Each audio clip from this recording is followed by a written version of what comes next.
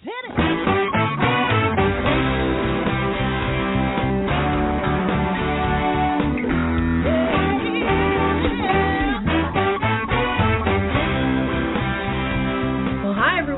welcome to Alzheimer's Speaks Radio. I'm your host, Lori LeBay, and I'm so excited that you're joining us today. We are going to have a fascinating conversation as usual as we learn from people all around the world at all ages and stages of life. Stay tuned as we shift our dementia care from crisis to comfort. All right, here we go. What you think about, you will bring about.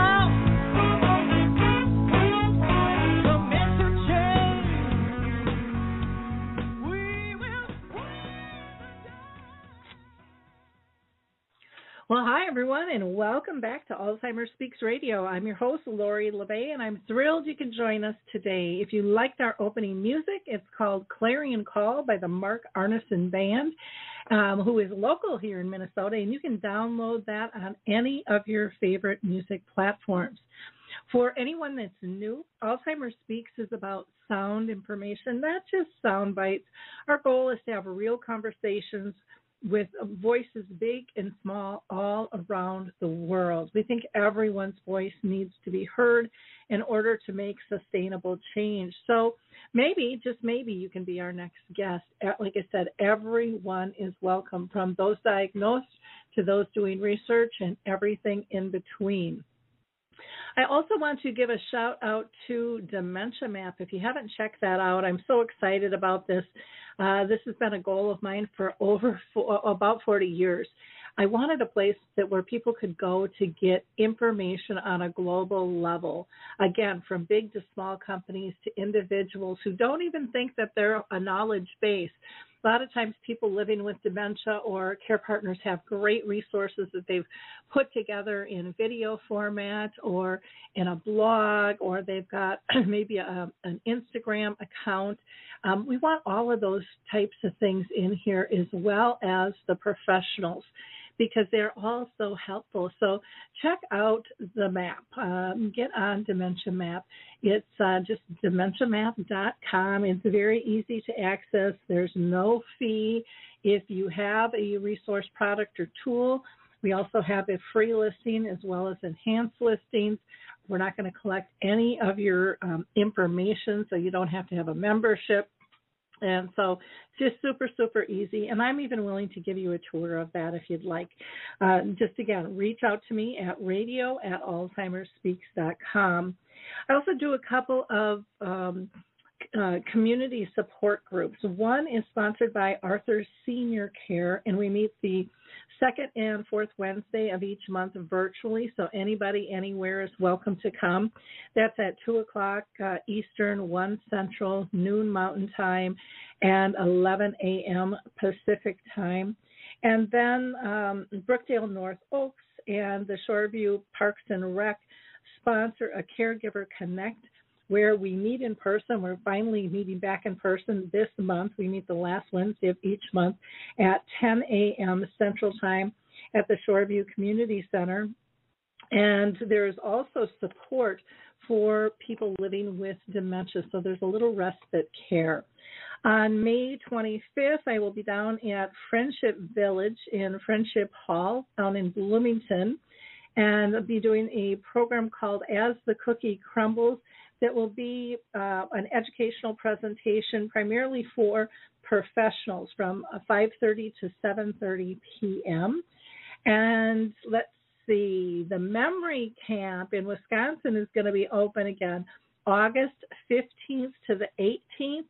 This is a summer camp where family can participate with their loved ones who have mild to moderate dementias. And you can reach out to them to register at 715-479-8255. Have just a couple more announcements here. Maud's Ventures is still open. You can get seed money. They have 3 different challenges that they have out there, but you can win seed money of $50,000 to $100,000. So go to maudsventures.org.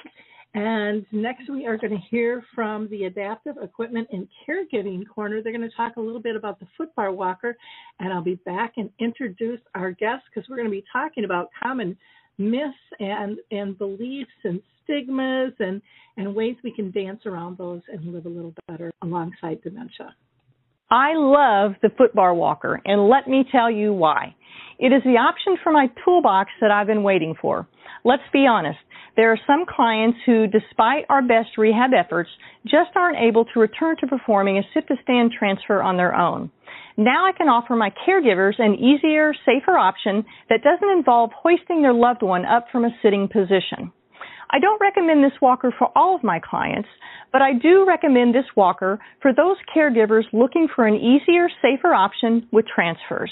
I would also encourage other therapists to add this walker to their toolbox.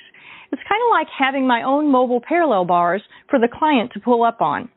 Whether it's a family caregiver at home helping a loved one with Parkinson's or dementia, CNAs in a long-term care facility assisting their patients, or therapists adapting to client and caregiver-specific needs, we now have a very safe and effective option to offer in the footbar walker. Check this product out at thefootbarwalker.com. That's it for today from Adaptive Equipment and Caregiving Corner. Have a great day, and don't forget, if you can't do it, adapt it. I just love both of those companies. They're doing amazing work. Well, let's go ahead and get on with our conversation today. Our guest is Donna Mirante, and she is a dementia care educator and the owner of New Dawn Dementia Understanding. Donna is an accomplished nurse who has dedicated her nursing career to geriatric nursing and memory care, and she has a real passion for raising awareness, increasing understanding, and accelerating research for all forms of dementia. So welcome, Donna. I'm thrilled to have you with us today. Thank you, Lori. It's very nice to be with you. It's my pleasure. Yeah, I'm really looking forward to this conversation. I don't think we can talk enough about myths and how we care and how those stigmas can sometimes cripple us in our thoughts and our abilities to truly care for somebody. But before we get into that conversation, I would just first like to ask you, and I ask this to all my guests, if you have been personally touched in your own family, excuse me, my spring frog has returned here. If you have personally been touched by dementia in your own family or circle of friends? Well, it's going back over 35, 40 years now. But back in the 70s, actually, my mom's sister, what I now know was Alzheimer's disease. We had a family where culturally we didn't talk about those things and people were in denial about it. We didn't know then what we know now. But the heart of the matter with that, looking back on it, Lori, was, we just kind of looked at it like, well, okay, she's a little to the left or right of center these days. Didn't see her as anything different than our aunt, mom's sister. I guess we didn't know what the stigmas were supposed to be back then, so we just accepted these changes in the person. Eventually, she did need, a more structured care situation, but there are quite a lot of changes in our understanding from just 30, 40 years ago to now. We've done some great things. We've built some great programs, but, we can always shore up the foundation a little bit. Oh, I agree. My mom started having symptoms. Well, she's been gone since 2014 and lived with it for 30 years, almost 40 years ago for her. So she was in the 80s, but, back then no one really even talked about it. We didn't even hear the word dementia. My mom spoke of Alzheimer's. No one else really did, and even her doctor didn't. And so that was everything was kind of blamed on hormones, anyways, for her back in the day. Yep. Yep. So yeah, it was very different. But I remember my great aunt was in the nursing home, and she had memory issues. I'll never forget the day she forgot my name. And I remember just being told by my mom, that's just what happens when people get older, Lori. That's just what happens. It isn't anything personal. And I'm like, what do you mean it's not anything personal? I was crushed, to be that person that she forgot. So yeah, times have changed. We're out of the closet to some extent, but still have a long ways to go in terms of education and acceptance. Let's talk about some of the myths and beliefs that we struggle with in our world today. Do you want to highlight some of those for us? Well, how much time do we have here, Lori? Because boy, there are quite a few. And I'm not putting these in any specific order, but a few that come to mind. One of them is that they don't know any better. They don't know what's going on. I've seen people sometimes comment on a post on social media. They're not intending it in a cruel way, but they'll use terms like, oh, they're a shell of the person they were, and it's the long goodbye, and dementia has taken my loved one. They're still there, okay? One of the other myths is, the lights are on, but nobody's home. They're home.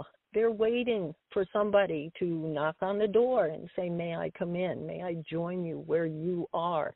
And you form your relationship with that person.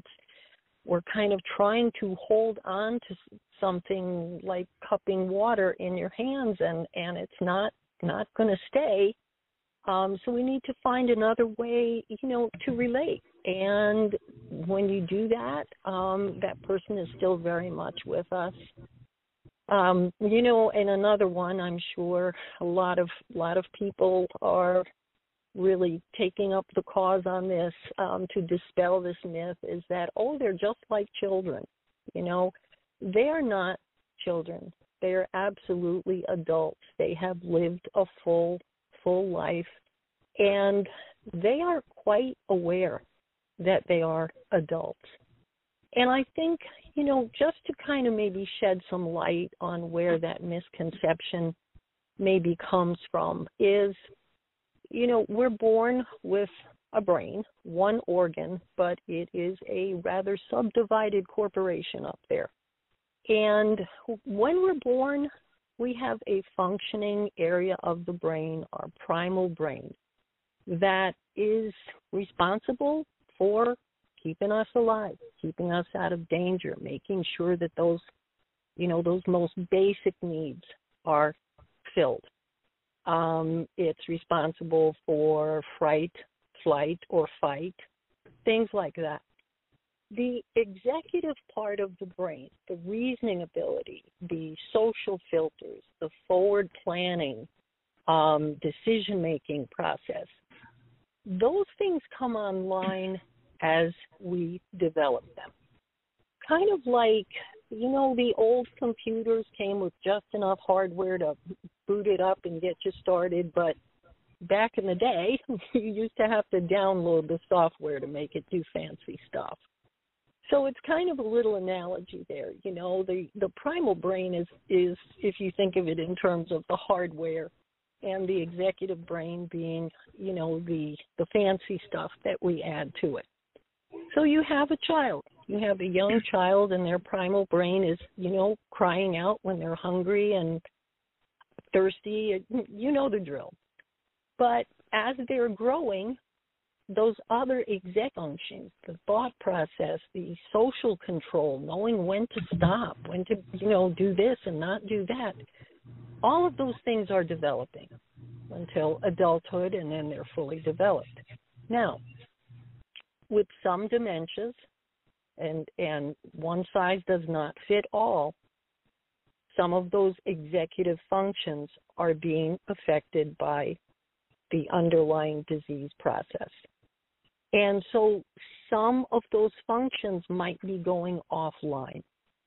Presents challenges, presents, workarounds, and so forth. So I think where that stigma, that myth comes from of, oh, he acts just like a 2-year-old, is if you look at a 2-year-old and you were going to plot their development on a piece of graph paper, they're going up, up, up. And if you look at a person who is challenged by certain, things with dementia, some of their functions might be weakening. They might be coming offline. And if you plot what's going on with their executive functioning brain, you're going on a little bit of a downward slope. At some point, if you were going to put the toddler and the adult on the same piece of graph paper, it's possible mathematically some of those dots might overlay. But it's not because of retrogenesis that, they're going back to their childhood. It's just that those functions that we've come to rely on in our executive brain are being challenged. They're going offline. And so, people tend to look at it as, well, their behavior is like a 2-year-old, so, talk to them like a 2-year-old, treat them like a 2-year-old. And that is so disrespectful. Again, they know that they're adults. The lights are on and they are home. They're in there, and it's our responsibility to find a way to them, to join them where they are in their process. And that's my story, and I'm sticking to it, Lori.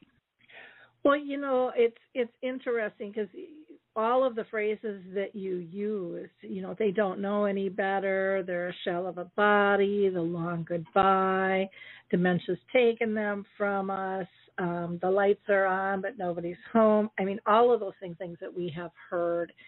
And one of the things I can honestly say that frustrates me is some of our larger organizations still use, and I'll use the example of a long goodbye. And even when I'm asked to speak on the summer solstice, which is the longest day of the year, which everybody has tied into this long goodbye, say, try the long hello. Try anything but the long goodbye. There's a lot of life to be lived there. And I get really frustrated when we use fear to raise money and to get people's attention. I think we really need to give hope. When you say, they're just like a child, and you're saying, no, they're not. They've lived a whole life. But I do have to say for my own mother that she progressed into a childlike state of mind, which was really actually quite beautiful because it was very innocent, and her ego had left the building as things progressed. For a while, she was kind of in that paranoid state, but it was the safest, most comfortable, fun place to be because all she wanted to do was, like a child, connect. She wanted to be part of. She didn't care what you looked like, how you dressed, how you talked.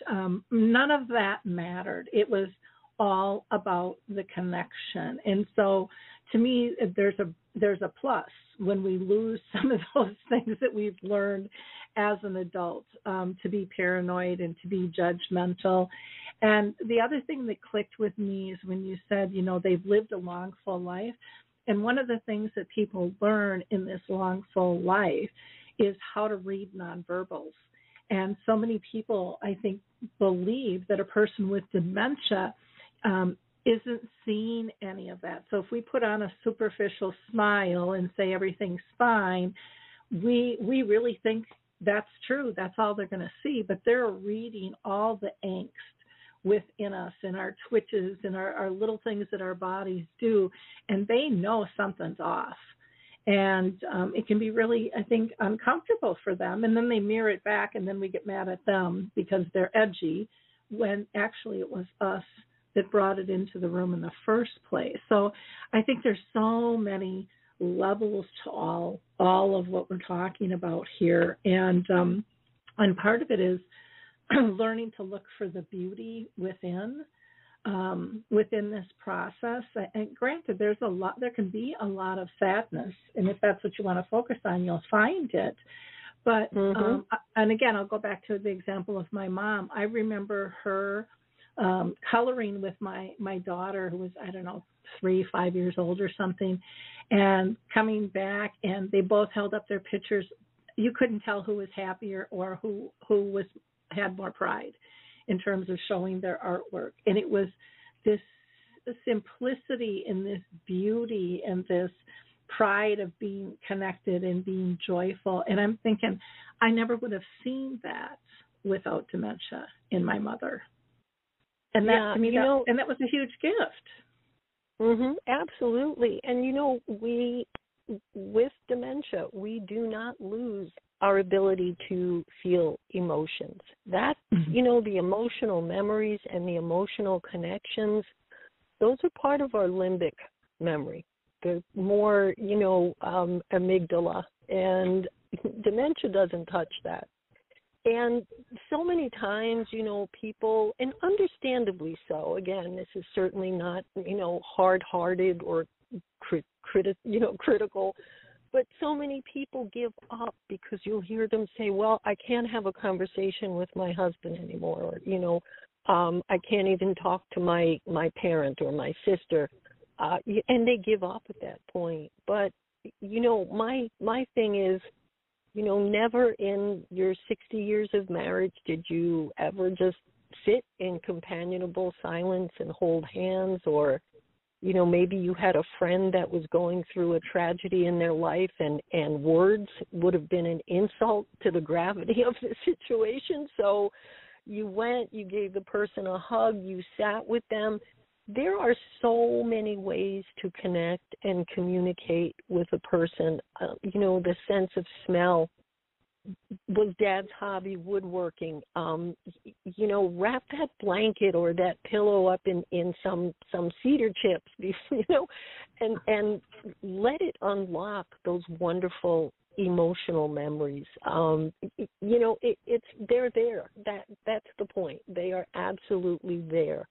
The thing with the long goodbye, that it kind of feeds on itself, Lori, I think, because, well, number one, life itself is a long goodbye. If you think about it, we all know where we're going, but we live life to the fullest anyway.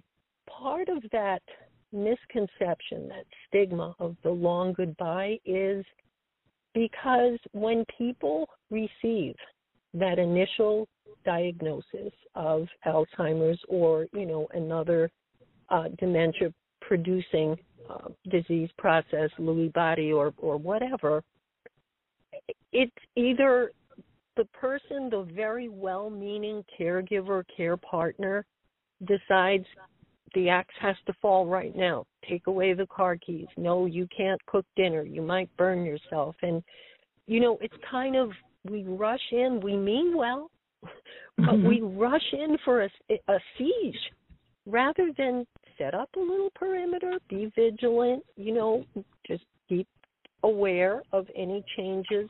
But the point is that the changes that come about with dementia, with any kind of dementia, come about slowly. If something was acute and overnight, then that's more probably a treatable delirium than a dementia. Changes with dementia come on slowly. And so the changes that a person makes in their life should equal that pace.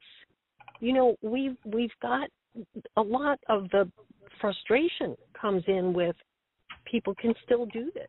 Okay, I've been diagnosed with dementia.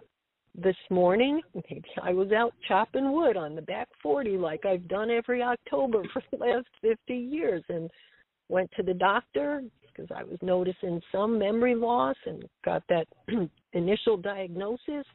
And the next thing you know, the wife is on the phone to the neighbor from the doctor's parking lot. Hurry up, hide the axe. He's got dementia. And we put these changes in place way ahead of when we need to do that. And this is where, yes, we're not going to, we'd be, kind of pie in the sky to say that dementia does not cause some form of functional disabilities as it progresses. But I think that a lot of times, Lori, we create more functional disability than the disease process itself.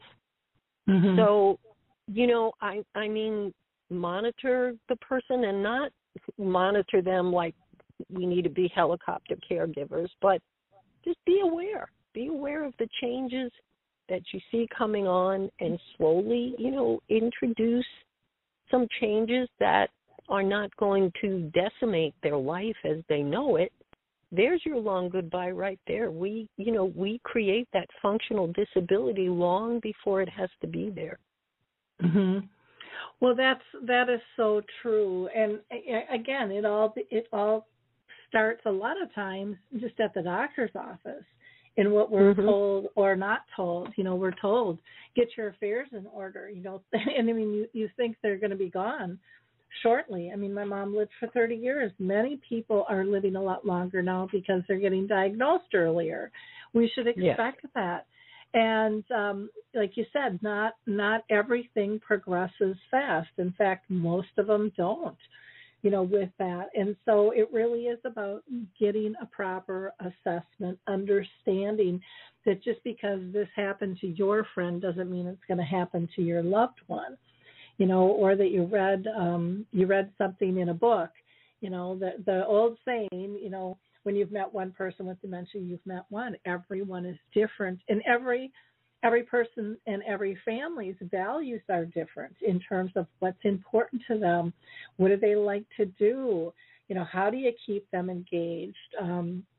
All of those things matter when it comes to making those decisions, and I think we really need to have conversations about what is important to all of us.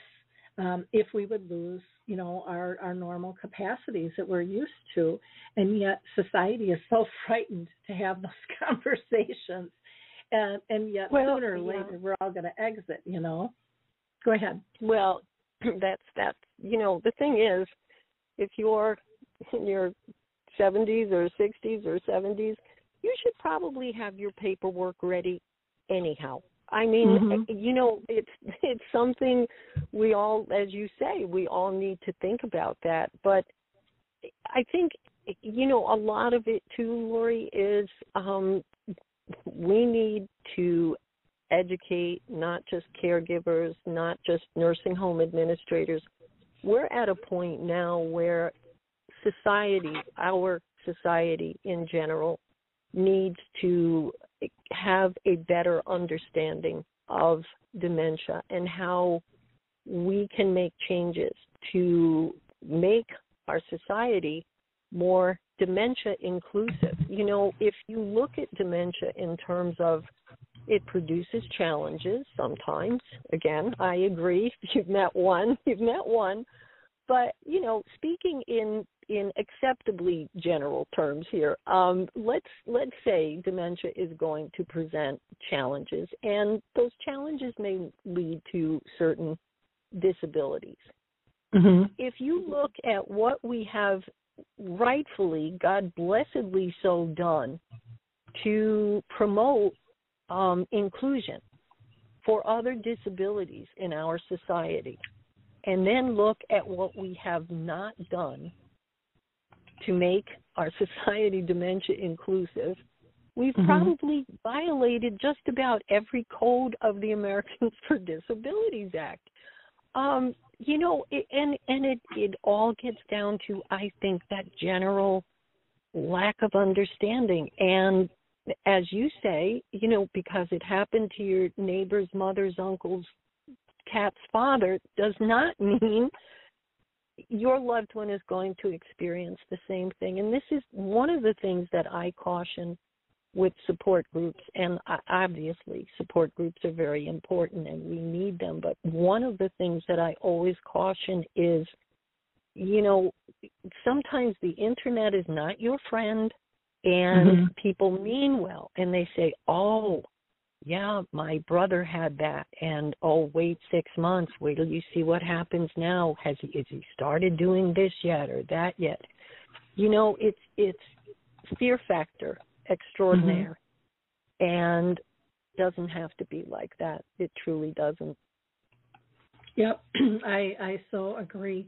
Now, Donna, some of the audience might not know that you are certified as a dementia practitioner, an Alzheimer's disease and dementia care trainer, and also a certified Montessori dementia care professional. So let's talk about behaviors. We hear so much about, oh, this person has this behavior and that behavior, which I personally, I hate that term, and I am trying to get people to change that. But why don't you talk about your thoughts about behavior and what causes them, and how do we deal with them, and are there other words you think we should use instead of the word behavior? I'd be interested in knowing that as well. Yeah, absolutely. Thank you. Thank you for giving me an opportunity to talk about that. You know, the word behavior in any other context just tends to indicate, you know, what a person is doing. I have a behavior. I get up, make coffee, let the dog out in the yard every morning. That's a behavior. But for some reason, in a memory care situation, behavior kind of becomes a dirty word. And I think that up until now, the focus has been on what to do when these, and I'm making air quotes here. I know you can't see that on the radio, but anytime I say behavior, put some air quotes around it. You know, what do we do when they have these behaviors? Well, we distract and we redirect and yada, yada. How about, okay, we know what they're doing.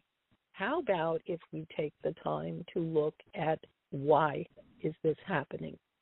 And you will find that it gets down to, when I say unmet human needs, I'm saying go a lot further than just food, temperature, hydration, available toilet. Those basic needs are, you know, I mean, they're kind of dependent needs. We depend on that to survive. But if you remember back to Sociology 101 or, you know, philosophy, psychology 101, we all learned about Maslow's hierarchy of human needs. And the reason that it's a pyramid shape rather than a linear or just a list is because the needs all build on one another. And these are human needs that we're born with. Dementia does not take them away. They're part of our humanity, part of us being a human being. And when those needs are not met for any of us, with or without dementia, we're going to have a reaction to it. And, you know, you look at that first level we talked about, most basic needs. Second level, safety and security. And, you know, we kind of need to put two check boxes there. One for physical safety and security, and we can give ourselves a gold star with that. Absolutely. You know, our facilities are safe, they're clean, sprinkler systems, the whole 9 yards. What about emotional safety and security? You know, are we helping people to understand that it's okay if you're a little forgetful? It's okay. You know, many times when someone living with dementia says, I want to go home, wrong answer is, oh, this is your home now. You know, your children want you to live here so you'll be safe. Yeah, let's not say that, okay? They're not necessarily talking about a physical brick and mortar address. When they're saying, I want to go home, it's that feeling of, you know, and we could go through every cliche imaginable. Home is where the heart is, you know, the love, where the love light burns. Home, it's that sense of everything was okay. You know, I had purpose. I was head of the household, and I want to go home. I want to go back to that place. So we need to make sure that we are taking care of emotional security and safety as well. Third level, socialization. You know, are they part of a group, or maybe have they been an introvert all their life? How can we best respect that? You know, I mean, fourth level, fifth level self-actualization. If those needs are not met, purposefulness, you know, is on that fourth level there, you need to have a reason to want to get out of bed in the morning. And so when you look at what some other countries are doing, and this is not a slam on the United States, okay? We buy furniture from IKEA. We import wines from France. We can take some pointers from other nations. But if you look at Dementia Australia, Netherlands, France, it's a very much of a habilitative, what can you still do that gives you purpose? And that's what's fostered, rather than this, you know, this helicopter, you can't do this. Nope, sit down, Jack. Nope, go, let's get away from the door, Molly. You know, and then we wonder why they say no a lot. It's the only one they hear. And so these needs, these human needs, if they are not met, people will react to it, and then we call it a behavior. And rather than validate what's going on, you know, we redirect, change the subject. Oh, let's go over here. Let's not do that. Let's go get some candy. Let's go play bingo. You know, redirection without validation is you're putting a Band-Aid on an infected wound. It's going to continue to fester. Mm-hmm. Popping somebody an Ativan or a Xanax because they're having, you know, a behavioral outburst. Again, you're putting a Band-Aid on an infected wound. You've got to get in there and you've got to treat that wound bed and heal it and find out what's wrong. This is where the behaviors are coming from. And, you know, think about it. A lot of times, Lori, and it's good, people will say, put yourself in their place, and it helps build empathy. And that's very true. But that's only going to get us, 75, 80% there, because at the end of the day, we, the caregivers, the care partners, we don't have dementia. So what I tell people, what I suggest is take the dementia out of it. Put yourself in that situation without dementia. Those first weekends of the pandemic shutdown in 2020, we couldn't really go, well, we went to work because of the field we're in, but socially, you couldn't go anywhere. Everything was closed. You couldn't see your friends. Did we not find ourselves kind of getting a little antsy, walking around the house, looking for something to do, bored, frustrated? You know, were we the most pleasant person in the family by the end of the day? Possibly not. You know, you go to the store, you have a home improvement project, you can't find the paint. All of these things, we have that need to feel purposeful, okay? And dementia does not change that. So when we're looking at behaviors, before we get to, okay, what are we going to do? They're having an outburst. Why are they having an outburst? What's missing? What are we not providing from that hierarchy, from those levels of that hierarchy? What's missing? Because when we can provide that emotional safety and security and socialization, even if they are an introvert, socialization in the sense of I see people and they see me. They still see me as a person. That counts as socialization. Purposefulness. You know, how advanced is their dementia? Can they still be in charge of putting an orange next to everybody's plate at the breakfast table in the morning? You know, a sense of purpose. So, you know, we need to get to the root cause of it before we can pat ourselves on the back and say, oh, well, you know, bring out the activity kit. You know, that'll bring out the bingo chips, let them sort them by colors. No. It's people need a purpose in life. They need to be reassured that we have not given up on their humanity. Well, and there's a big difference between being kept busy and feeling purposeful. And one of my favorite sayings is by Harry Urban, Living with Dementia. And he says, I used to love relaxating before I got dementia. I still do.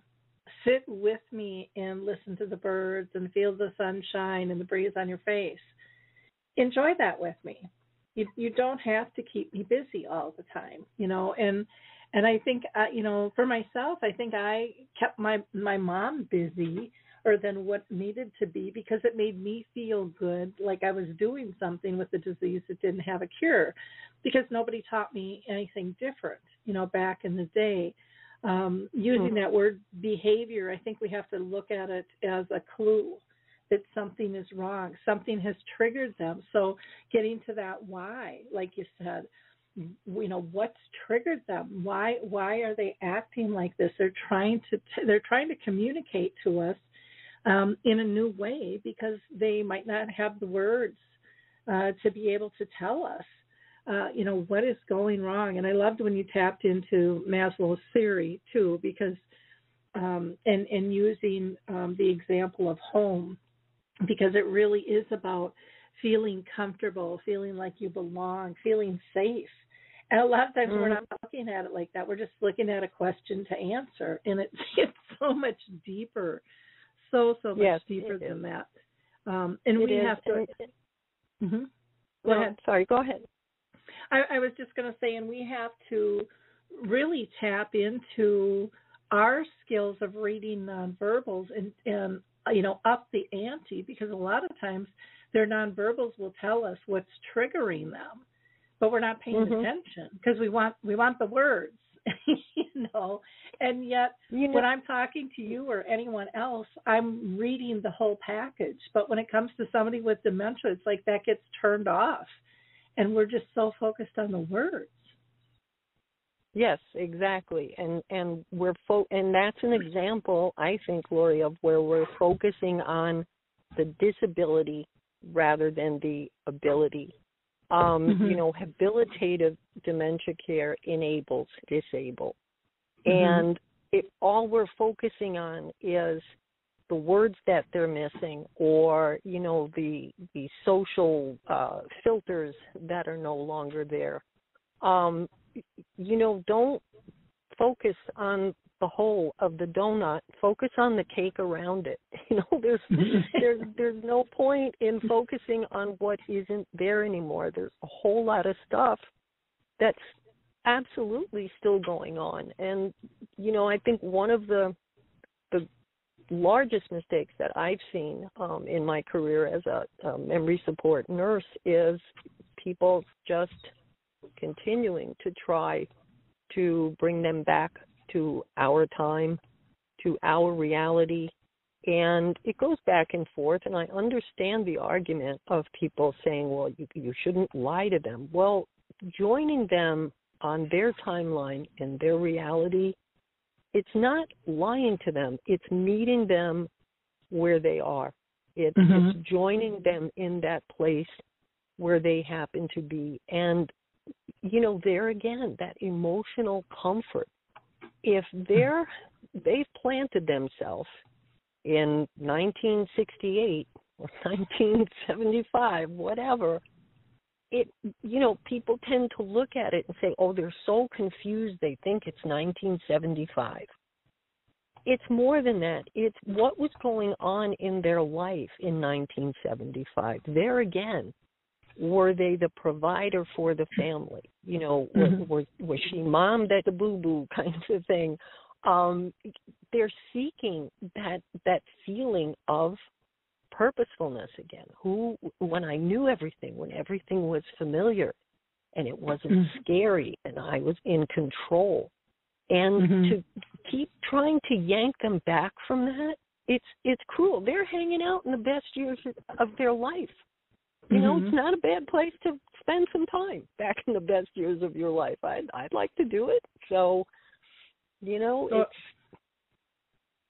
Exactly. Well, I can't believe we only have 15 minutes left, and I have several questions left. So I'm going to merge a couple of these and ask you to talk about learned helplessness and then the habilitative approach versus kind of, I'll have you talk about those two things, and we'll go from there. Okay. All right, so learned helplessness, that ties, it all kind of ties together. Learned helplessness is actually a term that I learned from Dr. Cameron Camp. He is the sort of father of Montessori dementia care. And in Montessori dementia care, again, you focus on the habilitative, the skills that remain, the capabilities, not the disabilities. And what we do, we make the mistake with the kindest of hearts and the best of intentions, let me do that for you. He can't shave himself anymore. He's got dementia. What if he cuts himself? Well, okay, first of all, there's a reason it's called a safety razor, Let's not give him a barber strop, but, if a person can still do something, we should not assume that they cannot just because they have dementia. Mm-hmm. She loves to cook, or he loves to cook. I don't mean to gender stereotype. I'm just, my parents' generation was about a 70-year gender stereotype. So, excuse me if I revert to that a little bit. So he or she loves to cook.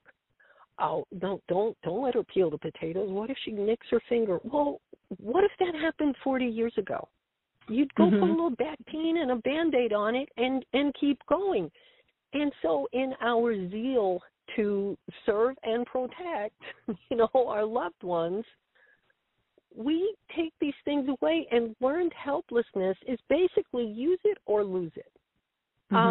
Maybe there's, something that we did every day or every week years ago, and then, we kind of stopped doing it, and we try to go back to it. In our own minds, you have to kind of run through, I don't remember how to do this now. I used to knit, I used to crochet, I don't remember how to do it.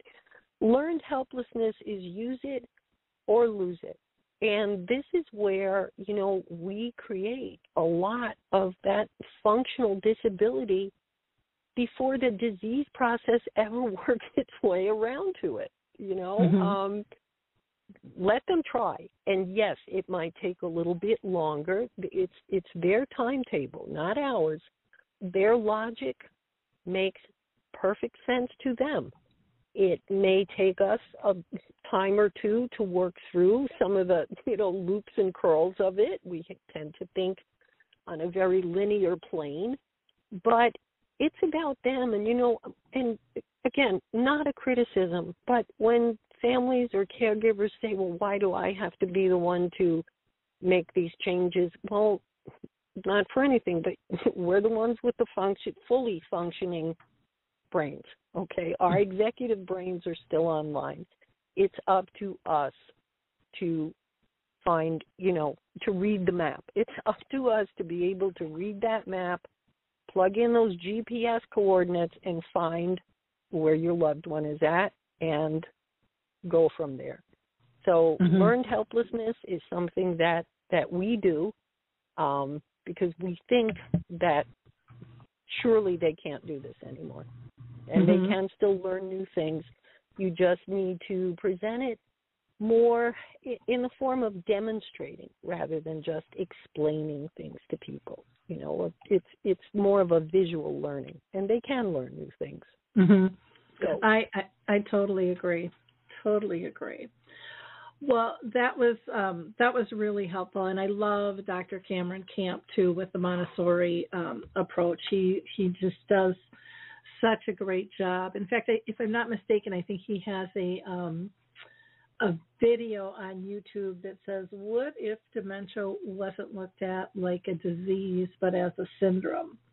And and we would treat it very differently, just like we have developmental disabilities and stuff. We'd be putting supports into place instead of trying to find treatments and box people in. And not that we don't want a treatment per se, but just the whole approach about trying to get people to live as independently as possible isn't what comes first and foremost when people hear about dementia. That's not what they think about.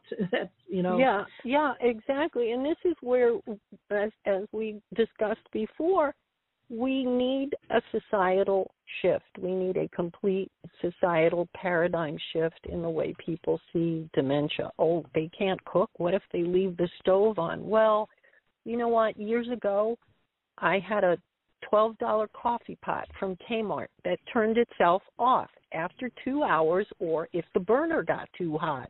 Now, obviously, that's not cost prohibitive technology. If I only paid $12 for this coffee pot, we can't make a stove that does that. You know, I mean, we need to do more than just hand out cards in public. And I have mixed feelings about those, Lori. You know, you hand out a card. The person I'm with has dementia. Please excuse any behaviors. Okay, now let's say I don't know anything about dementia and you hand me that card. I'm going to start thinking, well, should I back away slowly, get the kids in the house? What does this mean? You know, if you're insistent on handing out cards, how about something like the person I'm with is experiencing some challenges. Thank you so much for helping us make this a pleasant outing. Or, keep it positive. We're scaring people. You know, and it raises money, but, it's research isn't just about, men in white coats with unhappy little mice in a cage and bubbling beakers. Research is about how do we make an inclusive society here? What can we do as a society? And that is habilitative dementia care. To answer your last question there, habilitative, we want to enable rather than disable. Enable them, help them to be able to live on their own. Do they just need a Post-it note, Somebody to maybe set up auto pay for them for their bills and they can still stay at home for a little. Again, just keep an eye on things. Don't have to bubble wrap them right on the way home from that first doctor appointment. Yep, exactly. Kind of how some parents feel when they bring their baby home, or when they start walking. It's like every corner of every furniture, is now protected, and people are going to fall. They're going to have mishaps.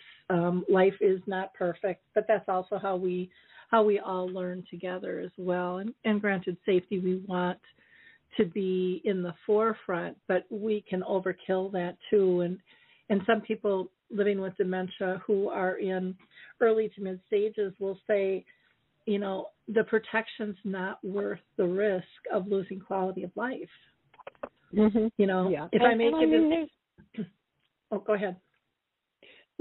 There is no argument that at some point, we don't want to do anything reckless. We do have a responsibility to provide a safe environment. But, like you say, things are going to happen. Things happen, in real life all the time. Now, would I turn my toddler out by a swimming pool and go inside and take a nap? Absolutely not. Did they have their skinned knees and little bumps and boo-boos? Well, yeah, they were growing up. And so, in that respect, for persons caring for loved ones with dementia, use your judgment. Where are they at on their journey? I think that's part of the key to it, is to not put them, in this box, but what do they need for where they are at on their dementia journey right now, and save the rest of it for later. They probably will need it later. So don't overcrush it. Yep. Exactly. Well, what would your recommendations be for living well with dementia? what are some things that people can put into place right now? Well, I mean, basically, Lori, a lot of the things that we discussed, if you are in a family situation or, a friend, they are still that same person, and give them the dignity and the respect. It's that golden rule. We learned it in nursery school. Do unto others. Living well with dementia means basically living your life to the fullest. Maybe rather than person-centered care, we could call it person-centered collaboration, person-centered assistance, person-centered support. That word care, yes, it can be used in a very beautiful context. I care about you, what a caring person. But in the healthcare field, it tends to have a little undertone of being an invalid. You need care. And, just do your thing. Ask for, if you are living with dementia, make your case. Just you are the person that you are. You are the person that you have always been.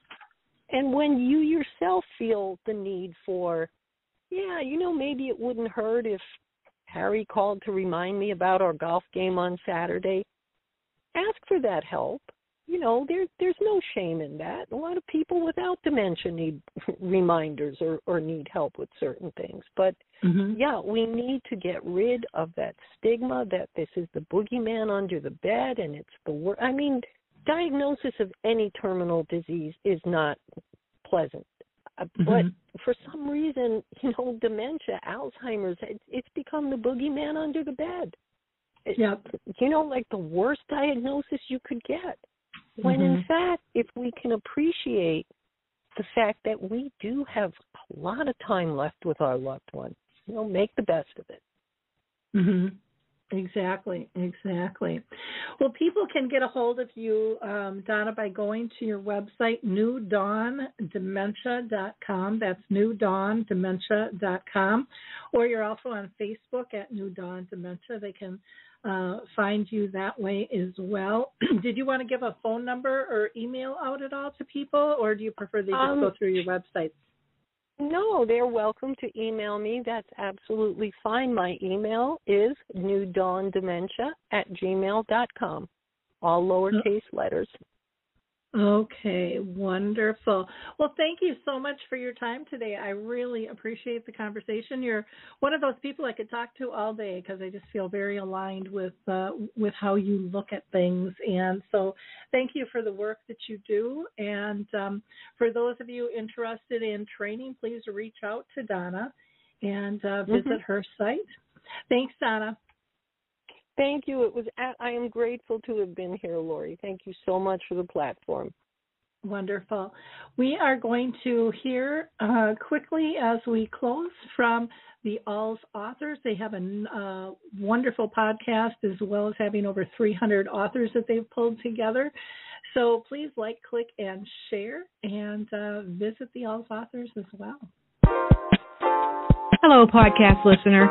If you're caring for a loved one with Alzheimer's or dementia, you'll want to check out Alls Authors, the global community of authors writing about Alzheimer's and dementia from personal experience.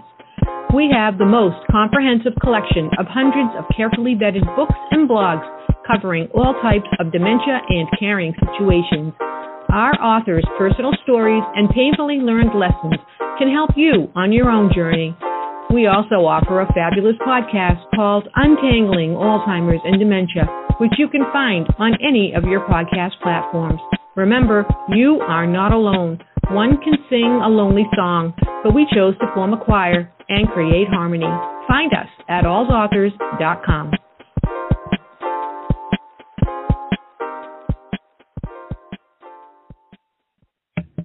Bye, everyone. Have a wonderful week.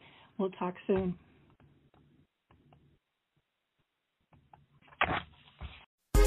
Hi, this is Suzanne Newman, host of the Answers for Elders podcast and radio show. We are the North Star that guides you through the complicated journey of senior care with trusted experts in money, law, living solutions, and more. So join us on this station, your favorite podcast channel, or just go to answersforelders.com. Meet the Wayshowers who will help your journey go a lot easier.